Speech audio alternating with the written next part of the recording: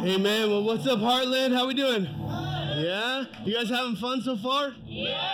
What's been your favorite part? Just yell it out. What, mud day? No? You guys are like, no mud day. What was it?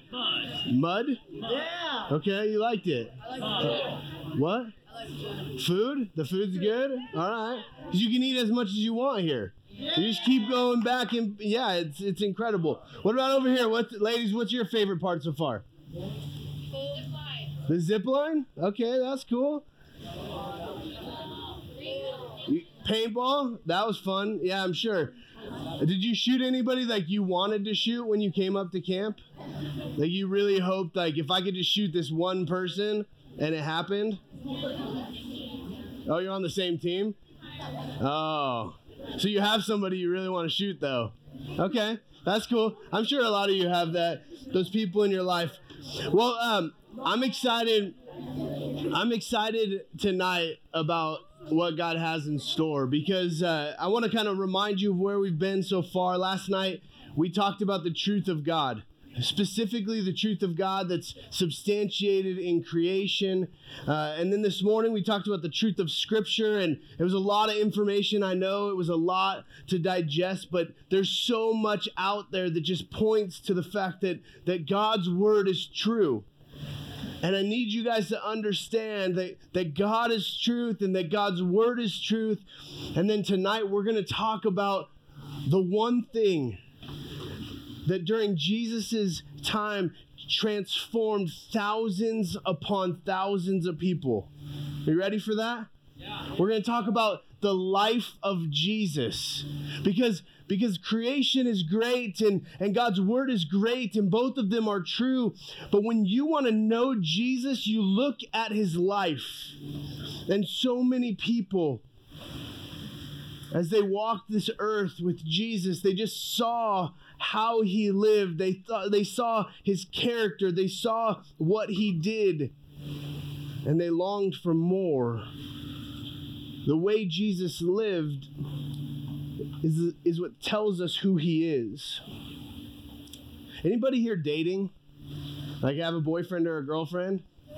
Like not like each other. Like it's fine if you just have a boyfriend or a girlfriend. Okay.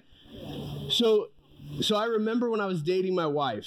So my wife and I started dating when I was 19 years old, and I started dating her. And what I realized is as you start to date someone, it really is a great way to get to know them. You're around them all the time. You're experiencing who they are and how they lived life. You're learning things about them because of the things that they say and the things that they do. If you put yourself around them enough, all of a sudden, you walk away with a greater knowledge of who they are. I learned about my wife early on, about her passions. She's always wanted to be a mom. As long as I can remember, my wife wanted to be a mom. And now she has 4 daughters, and someday she doesn't want to be a mom anymore. Mosquito. But she's always wanted to be a mom. She's also always wanted to be a teacher. And now she's a high school teacher. She teaches math. Like who teaches math? But she teaches math and she loves it. As we were dating, I learned the things that she doesn't like. She really doesn't like a couple of things. Tomatoes, not her jam. Like she likes ketchup because it has sugar in it, but she doesn't like tomatoes. She would never just eat them, and when she orders a burger, it's without tomatoes.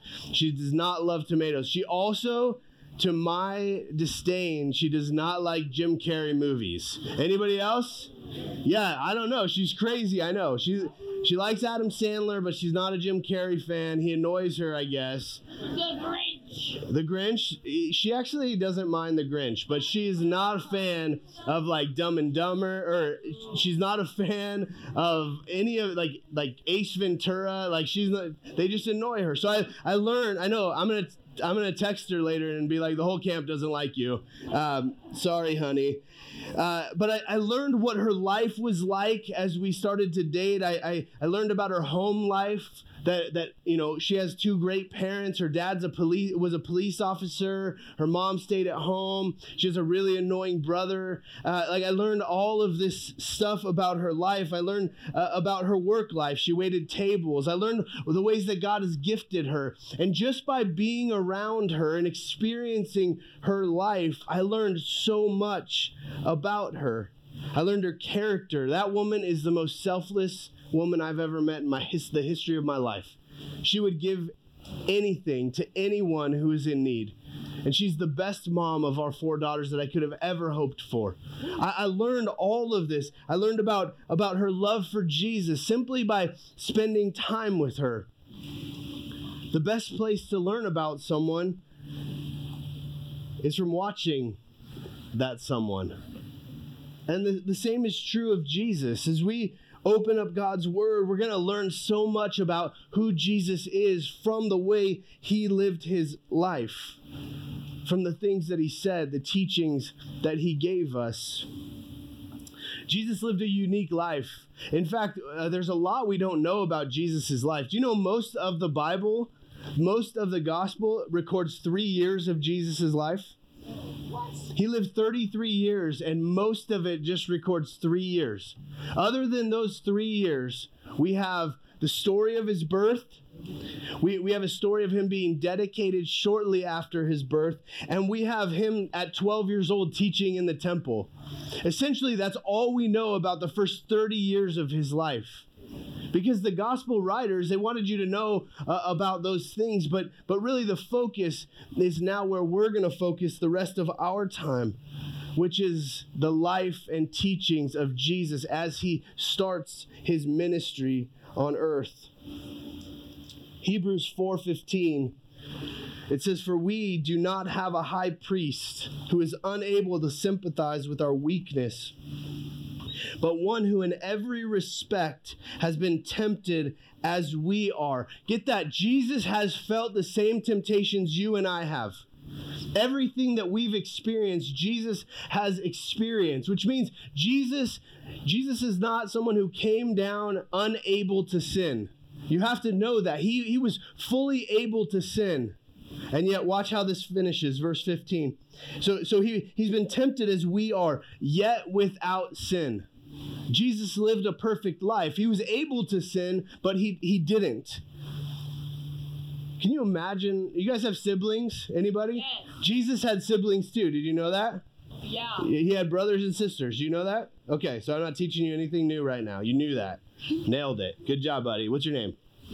Keith knew. So Jesus had siblings. Can you imagine being a brother or a sister of Jesus? It's like everything that went wrong, and you just know, it wasn't Jesus. The guy never lied. He never talked trash. He never fought with his siblings. He never cheated on a test. He always did his chores. He honored his mother and his father. He was reading the Bible. He was in the scriptures. Can you imagine being his brother or his sister? How annoying would that be? So annoying. And yet it's so cool because Jesus came and he lived a perfect life.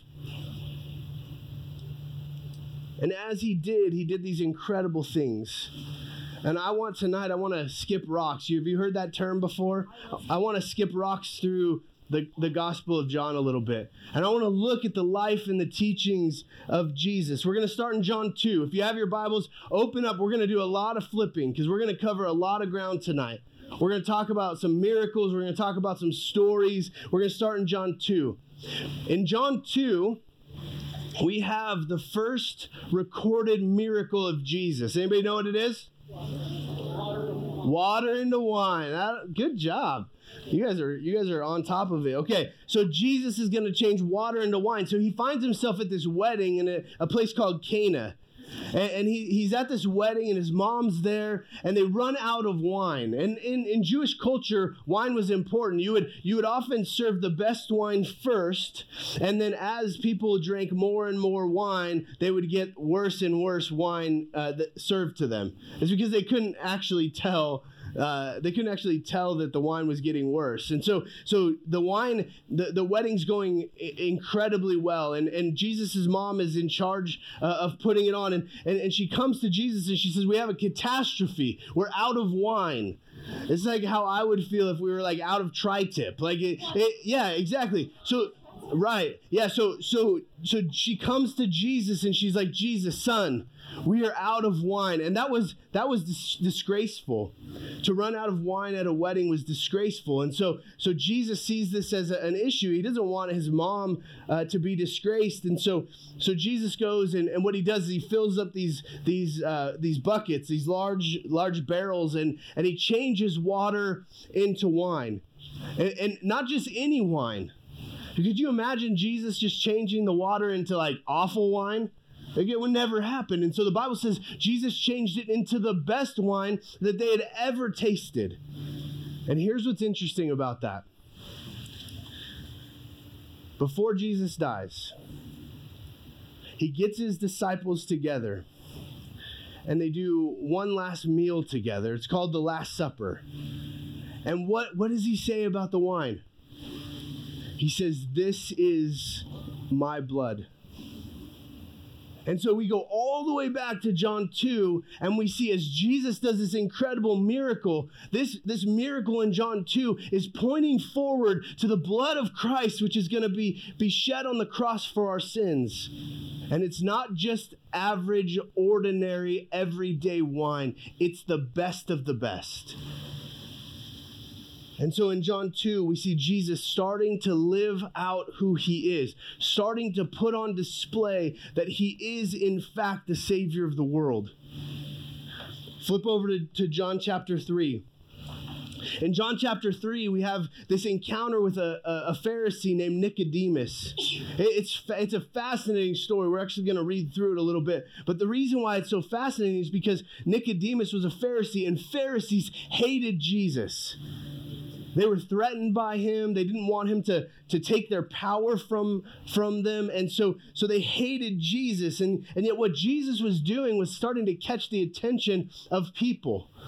And so in John chapter 3, what Jesus is doing, it catches the attention of this Pharisee named Nicodemus. Look at verse 1 and following. It says, now, there was a man of the Pharisees named Nicodemus, a ruler of the Jews. He's not even just an average Jew. He's the ruler. He's a ruler of the Jews. And it says in verse 2, this man came to Jesus by night. He couldn't go during the day because he didn't want to be seen. He couldn't be seen by his peers as submitting to Jesus. He went by night so that nobody would see him. And he said to him, Rabbi, we know that you are a teacher come from God, for no one can do these signs that you do unless God is with him. Nobody. So think back to the wedding at Cana. Think back to the miracles Jesus had started to do after the wedding at Cana. And all of a sudden people are going, nobody could do these things but God himself. The life of Jesus is starting to testify that he is who he says he is. And Jesus answered him, truly, truly, I say to you, unless one is born again, he cannot see the kingdom of God. And Nicodemus said to him, how can a man be born when he is old? Can he enter a second time into his mother's womb and be born? And Jesus answered, truly, truly, I say to you, unless one is born of water and the Spirit, he cannot enter the kingdom of God. The first birth is in the hospital. The first birth is from your mom. The first birth happens and you come into this world. And when you're born into this world, you're born into sin. The first birth does not free you from sin. And so what Jesus is saying is the first birth was not enough. If you want to be saved, you need to be born a second time, born of the Spirit, born through your faith in Jesus, or else you cannot enter the kingdom of God. In other words, you can't approach God on your own. It's not like you live this good life and you get to the end of your good life and you stand before God and he says, why should I let you in? And you're like, I was a really good person. And he's going to look at you and go, by whose standard? See, the only way we come to God, something has to happen. There has to be a transaction. There has to be a new birth. And as you're hearing in the truth of the scriptures this week, I'm praying for you. As you're listening to what God's word has to say, I'm praying for you that something happens in your life, that something changes in who you are. Whether it's you don't have a relationship with Jesus and then you do have a relationship with Jesus, or I really haven't been living out my faith, and I come up to camp at Hartland and now I'm just re-energized for the Lord. I'm praying for you that God would do that work in your life, that you would hear the gospel, that you would believe in the work of Jesus, and that you would place your faith in him as your Savior, and that you would live out of that new identity, that you would be reborn. That's my prayer. Flip over to John chapter 4. John chapter 4, there's this incredible encounter. It's a woman who goes to visit a well. Look in verses 3 and 4. This woman at the well, this encounter starts this way. It says, he, Jesus, left Judea and departed again for Galilee. So he's going from Judea in the south to Galilee in the north. He's heading south to north. And it says, and he had to pass through Samaria. There were three different routes that you could take south to north. And what Jesus did is he chose the route that was the hardest route to take. He chose to take this route. And so when it says he had to pass through Samaria, it's because he was compelled to, not because it was the only way. He was compelled to pass through Samaria, and he takes this more difficult route. He takes the more controversial route. See, what was going on at the time was this ethnic division, this Jew and Samaritan. The Jews looked at the Samaritans as half-breeds. They didn't worship in Jerusalem. They didn't worship on the Temple Mount. And so the Jews had hatred for the Samaritans. And so Jesus is the reconciler. It's who he is. And so Jesus chooses to go through Samaria so that him and his 12 Jewish disciples would encounter this woman, the Samaritan woman at the well. And what we're going to see is this reconciler, Jesus, is going to take it one step further. Look at verse 7 and following. A woman from Samaria came to draw water. Jesus said to her, give me a drink, for his disciples had gone away into the city to buy food. The Samaritan woman said to him, how is it that you, a Jew, ask for a drink from me, a woman of Samaria? Here's the context, right? We talked about it already. For Jews have no dealings with Samaritans. And so she looks at Jesus, this Jewish man, obviously at least a rabbi, and she goes, why would you ask for a drink from me? Aren't you worried that I'll contaminate your water? Aren't you worried that somehow I would do something to cause you to be unclean? And Jesus answers her, verse 10, if you knew the gift of God and who it is that is saying to you, give me a drink, you would have asked him, and he would have given you living water. The woman said to him, sir, you have nothing to draw water with, and the well is deep. Where do you get that living water? And so Jesus is going, you keep coming here. You keep coming to the well, and you keep dipping your jug into the well to pull up water. He says, but I have water that is living water. I have water that is sustaining for you. And she says in verse 12, are you greater than our father Jacob? She had no clue. The answer is yes, but he gave us the well and drank from it himself, as did his sons and his livestock. Verse 13, Jesus says to her, everyone who drinks of this water will be thirsty again, but whoever drinks of the water that I will give him will never be thirsty again. The water that I will give him will become in him a spring of water welling up to eternal life.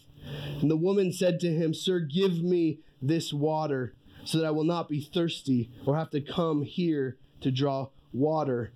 So what the woman's thinking about is she's thinking about physical water.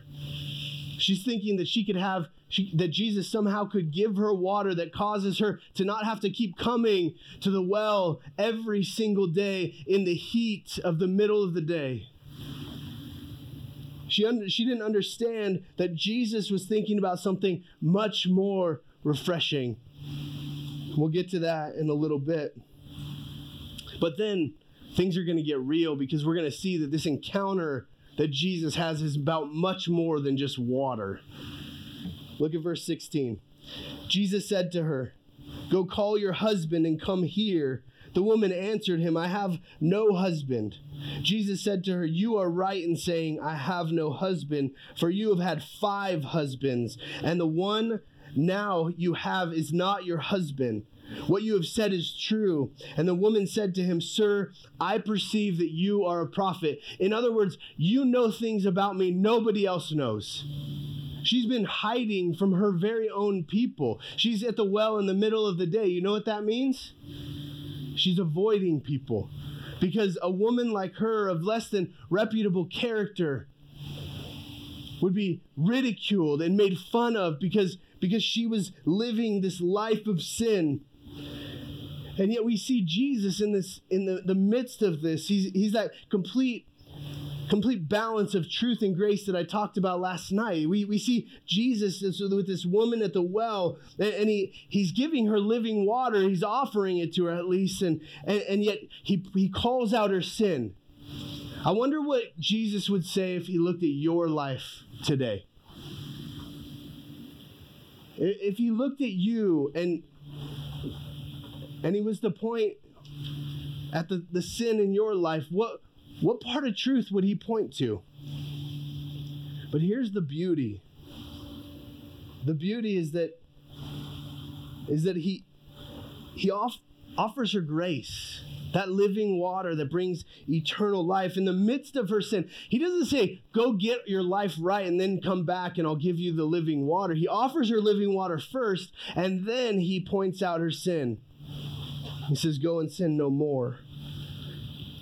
And what we're going to see in verses 25 and 26 is that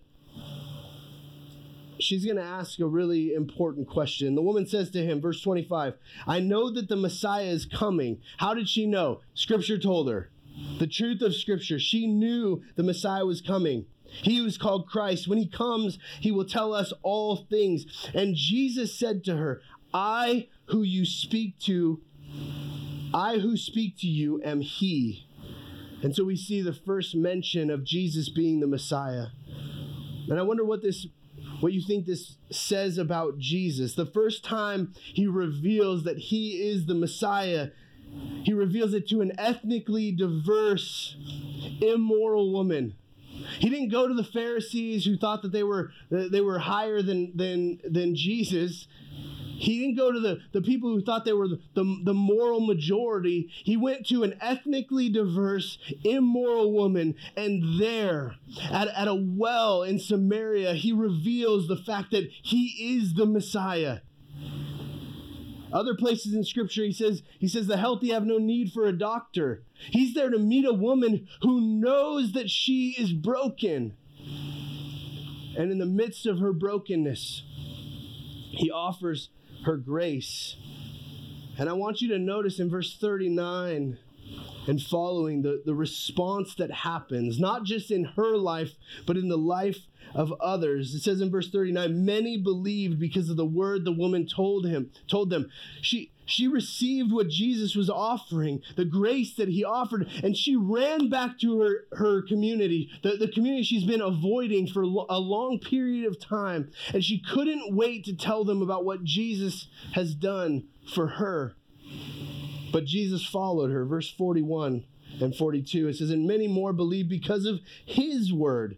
They said to the woman, 'It is no longer because of what you said that we believe, for we have heard for ourselves, and we know that this is indeed the Savior of the world.'" They heard about Jesus, but then they experienced Jesus for themselves. And his testimony and his teaching left them with one possibility, that he is the Messiah. Flip over to John chapter 5. The next story of Jesus' life. It happens at a bunch of pools. I've actually been there. It's really cool. They're super deep, and they used to have water in them. They don't anymore. But these pools are called the pools of Bethesda. And what we're going to see is that these pools were thought that they belonged to the god Asclepius. And Asclepius was the Greek god of medicine.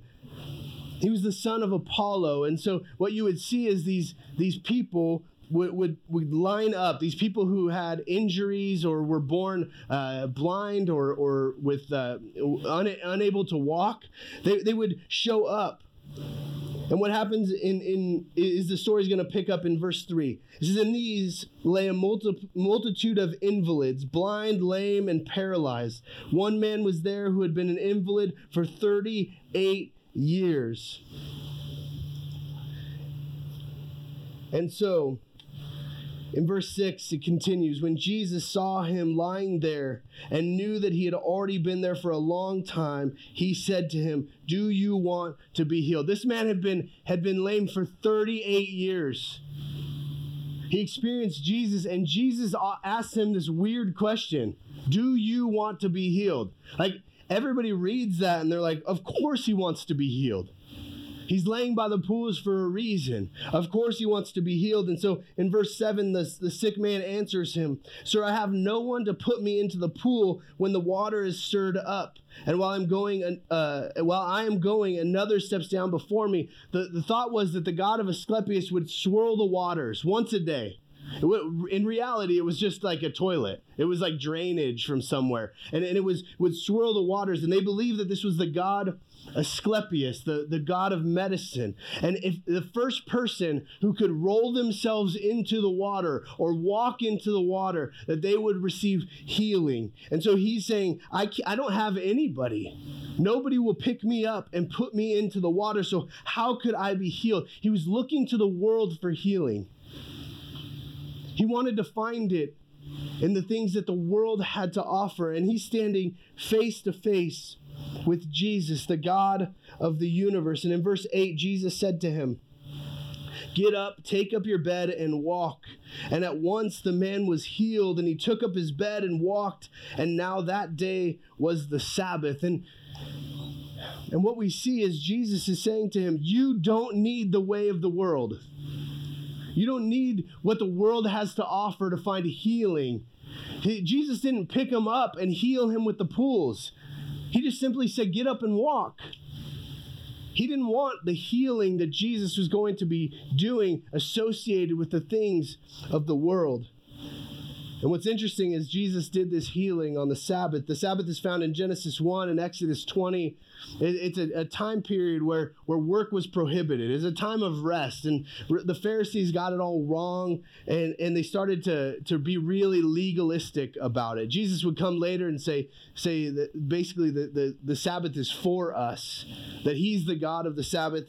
And so in John 5, the Pharisees are going to pick up on the fact that he did something illegal. He healed on the Sabbath. Verse 10. "So the Jews said to the man who had been healed, 'It is the Sabbath, and it is not lawful for you to take up your bed.' But he answered them, 'The man who healed me, that man said to me, take up your bed and walk.' They asked him, 'Who is the man who said to you, take up your bed and walk?' And now the man who had been healed did not know who it was, for Jesus had withdrawn as there was a crowd in place." And I want you to see what's starting to happen. We're seeing the life of Jesus move forward on the timeline. And what's starting to happen is people are changing. They're trying to figure out who Jesus is. Nicodemus called him a good teacher. The woman at the well called him a prophet. The man healed at the pools called him a man. And people are trying to figure out, who is this Jesus? And so we have to ask the question, well, if they're asking who he is, then we have to ask who he is. Who is Jesus? Well, thankfully, Jesus tells us who he is in John 4. It's when he said to the woman at the well, "I who speak to you am he. I am the Messiah." And so in John 5, 16 and 17, the encounter at the pool ends. It says, "And this was why the Jews were persecuting Jesus, because he was doing these things on the Sabbath. But Jesus answered them, 'My Father is working until now, and I am working.'" I want you to notice what he says.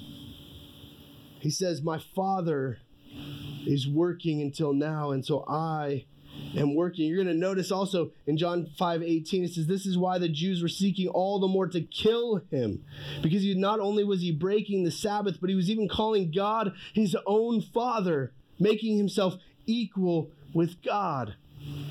Jesus, there's this thing out there that says Jesus never claimed to be God. And I'm showing you right now, Jesus claimed to be God. It was a very bold claim, a claim that made the Pharisees want to kill him. He says that God is his Father, making him equal with God. Flip over to John 6. What I'm trying to do is, as I show you the evidence, I want you to see the life of Christ. That he wasn't an ordinary man, that he did some incredible things. In John chapter 6, we see Jesus. We're going to get back to it. We're not going to focus a lot on it tonight because we're going to get back to it. We're going to spend a whole message on it later in the week. But in John chapter 6, Jesus feeds the 5,000. He miraculously feeds the 5,000 with bread and fish. And Jesus makes a bold statement in John chapter 6 after he does this. Look at verse 35. Jesus said to them, I'm the bread of life. Whoever comes to me shall not hunger, and whoever believes in me shall never thirst. Verse 60, when many of his disciples heard it, they said, this is a hard saying. Who can listen to it? But Jesus, knowing in himself that his disciples were grumbling about this, said to them, do you take offense at this? So Jesus, he feeds the 5,000, and then he says, I'm the bread of life.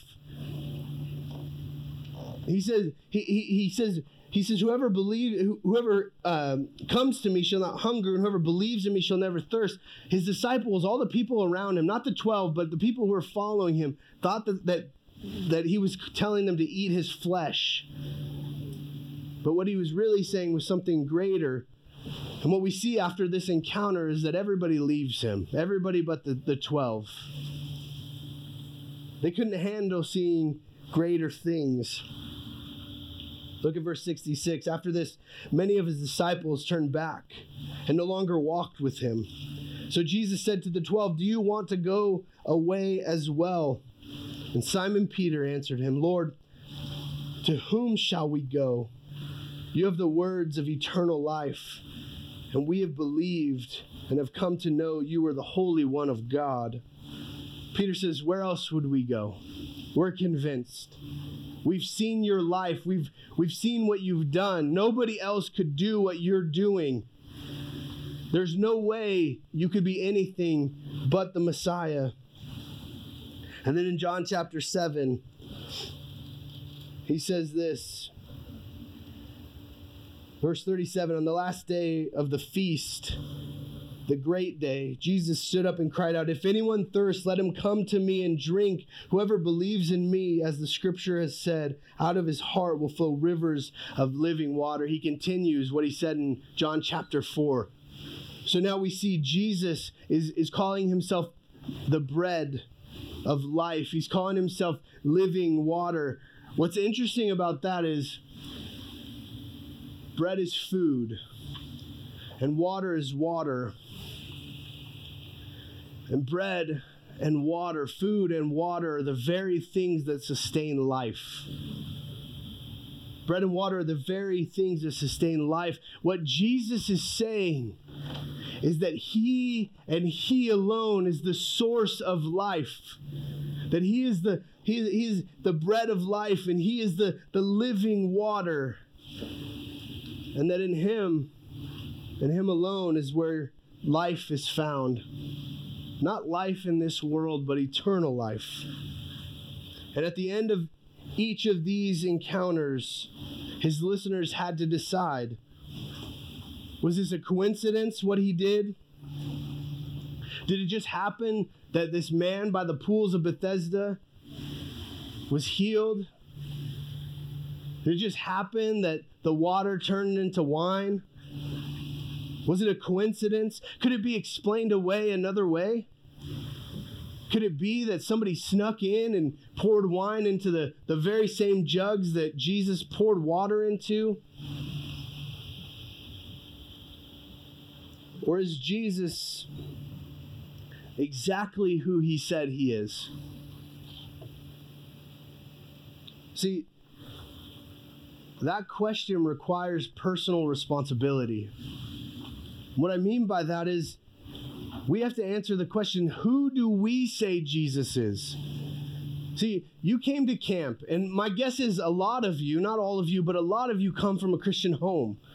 And a lot of you have been getting by on your parents' faith. They pick you up, they take you to church, they make sure you go to youth group even when you don't want to go. Some of your parents dropped you off at camp, and this is the last place you wanted to be.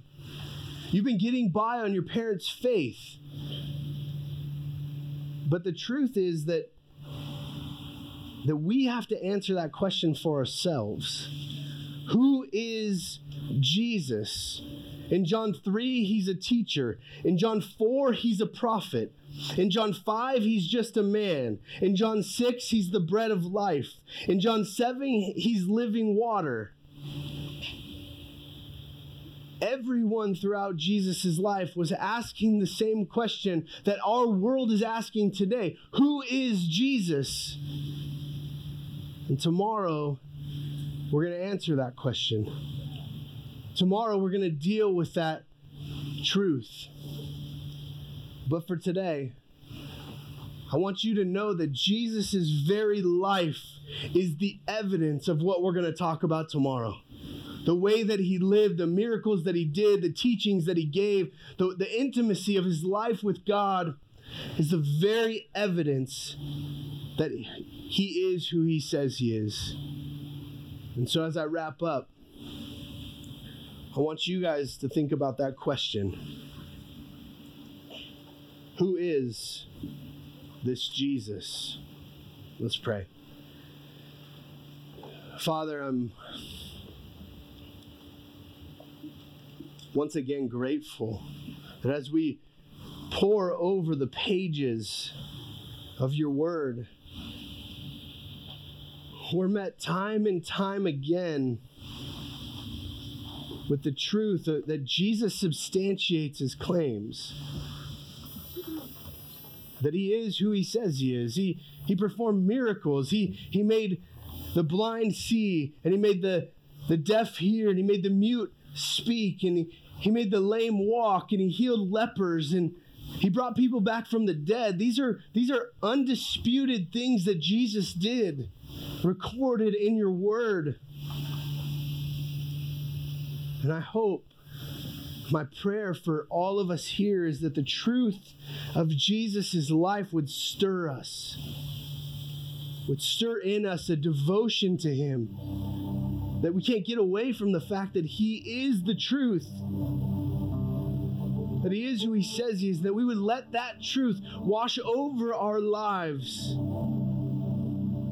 and stir us to deep devotion to him. In Jesus' name, amen.